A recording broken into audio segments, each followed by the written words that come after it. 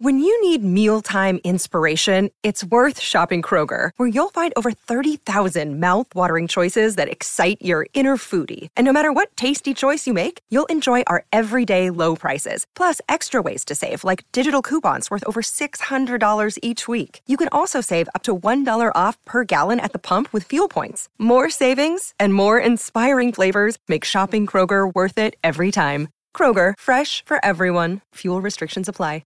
Yeah, we're at Harvey Norman, Wonthaggi, giving you sport live as we do every Saturday morning between 9 and 11. Just got off the phone to Blairy, who's getting married this Friday. He's really excited about that. And earlier in the program, we've had some great chats, haven't we? Really enjoyed the chat earlier on with Simon Helmut. He was fantastic, really was. And Doc Wilden, one of the greats of the game, one of the characters of the game. And he's a good bloke too, Beau Vernon, who last week when we were chatting to you, Beau, your kids were doing little athletics here in Wonthaggi. How'd they end up going? How did they perform? Well, hey, Rob, how are you? Yeah, Sam? good. That's good. Yeah, my daughter was, she's only done it a couple of times, and yeah, she had a crack. She's, she went pretty well. She enjoyed it. What do you think? What are you thinking? Long jumper, high jumper, shot put, sprinter? Thinking maybe middle distance runner might be a forte, and she's good at long jump, I think, at the moment. Yeah, okay. Oh, good. Hey, we got off the phone to Jared Blair. We're just talking about captains. You know, he's talking about the reappointment of Scott Pendlebury and what makes a great captain. You've coached some really good sides. What do you expect from a leader? Who have been your great captains in your journey, and what makes them great captains? Yeah, it's a good question. I reckon, game day performance is a big one that they do. All the hard yards and team first player, and I think, tough player, and set the tone. And, when things aren't going your way, that they step up in those moments and they step up in big games. And they're a good pressure player. I think they're good attributes. And then a person that can relate to the group. So if you've got someone that thinks that this is the way things should be done, and they expect every single person to be on the same page, I think you probably create a bit of a disconnect. So I think they need to be able to connect with the group and understand that everyone's different, and try to bring everyone along for the ride that people look up to. And they're probably a couple of the big ones I really like in a leader. Jamie Ewell was the captain this year. How long's he been captain for, though? He was captain a number of years ago before I got there, and then first year captain this season. And it was Brendan Kimber before that, was it? Yeah. So what? And what obviously, do you think? both of those players are they're big game players. They're very courageous, and their pressure and their tackling and ability to step up in moments is fantastic. And the culture that those two have created at Phillip Island for a number of years, well before I started coaching there, it's filtrated through to other players to be more courageous in putting their head over the ball and being a tough side, and putting that pressure on and tackling hard and doing all those things. It's really good what those two have done for the culture. And will Ewell be captain again this year, mate, or you haven't decided on that yet?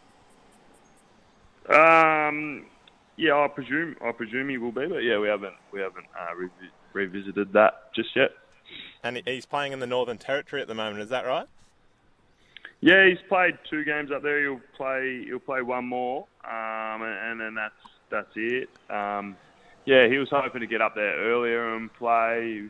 I think he was a bit nervous ringing me to tell me, but I was very supportive of it. I think he turned 34 a couple of weeks ago, and bloody what an opportunity to go up there and play and have that experience.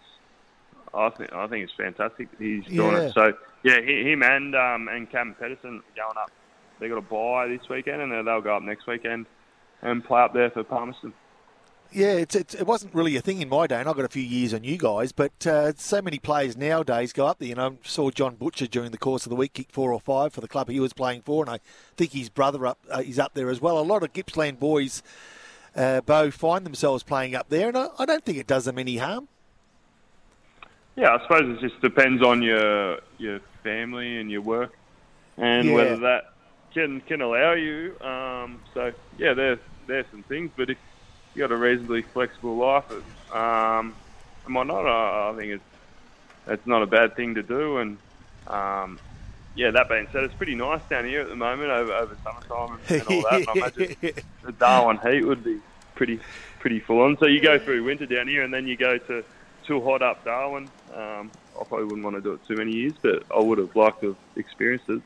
Yeah, for sure. It's amazing where football takes you. Again, we spoke to Blairy about just how he got into coaching, and he probably started to think about it towards the end of the career and didn't really have any thoughts about going back to AFL, but he hasn't ruled it out either. What about yourself? Where do you see yourself as far as coaching is concerned? You've had a stint at Leongatha, successful, a stint at Phillip Island, successful, even though cut short, but still going at Phillip Island. It's still going at Phillip Island, obviously, but what's the end game for you? If an opportunity popped itself up at VFL or AFL level, is that something that you'd consider, or are you content when you mention your family, you're so well connected to your family that is the priority?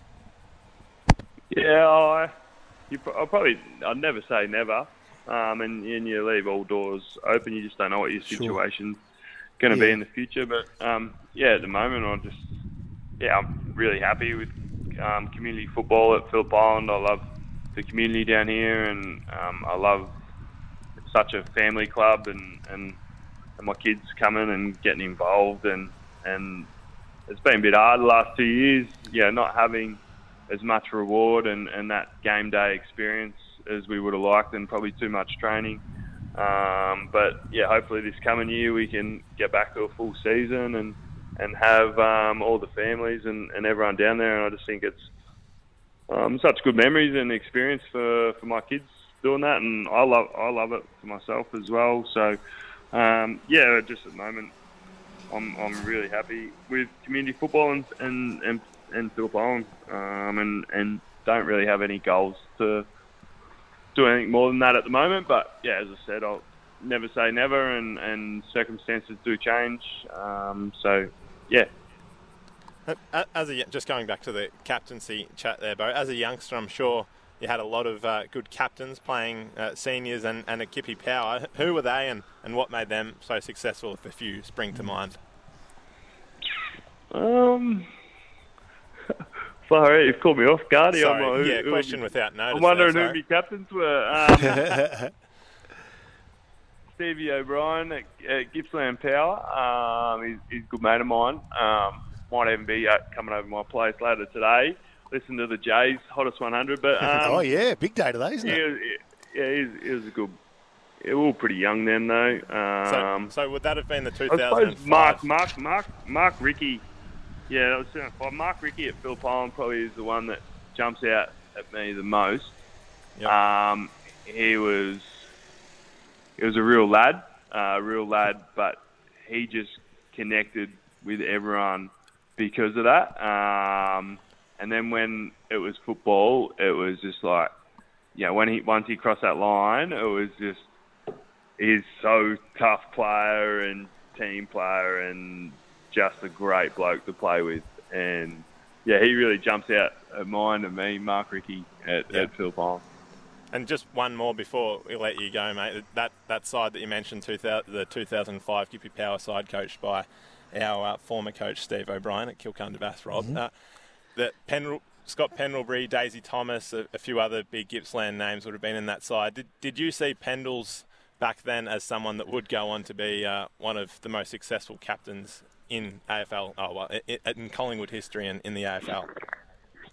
Oh, I don't think anyone would have predicted it. I think he came about 12th in our best and fairest that year. He had a good year on the wing. He'd played basketball. Obviously, it's been documented a lot before that, and he's sort of his first year really transitioning full time into into football. But yeah, no, I suppose even his draft, Collingwood, Derek Hine there, did extremely good job with picking him up because he was touted by everyone to go, not until at least sort of the 30s, I'm pretty sure, and he ended up going at draft pick number 5, and yeah, what a career he's had so far and still going. So yeah. Absolutely incredible. Hayes, we let you go. I'm going to chuck a couple of questions at you because the theme of the day is first girlfriends. So a couple of questions without notice. The name of your first girlfriend, can you remember her? First girlfriend, yeah. Elise Abriola over there at Wonthaggi. Was my first girlfriend. Very good. Are you talking about the hottest 100 today? And we were mentioning Bat Out of Hell, the Meatloaf passing away overnight. Favourite album of all time? Have you got a favourite? No, not big on the album front. But yeah, I think for Hilltop Hoods, I don't know what album, but I'd go with Hilltop Hoods. Good on you, mate. Hey, listen, we'll learn a bit more about you every single week, Beau. Great to have a chat with you again, mate. Enjoy your afternoon listening to Triple J's Top 100. We'll talk to you next week. Thanks, fellas.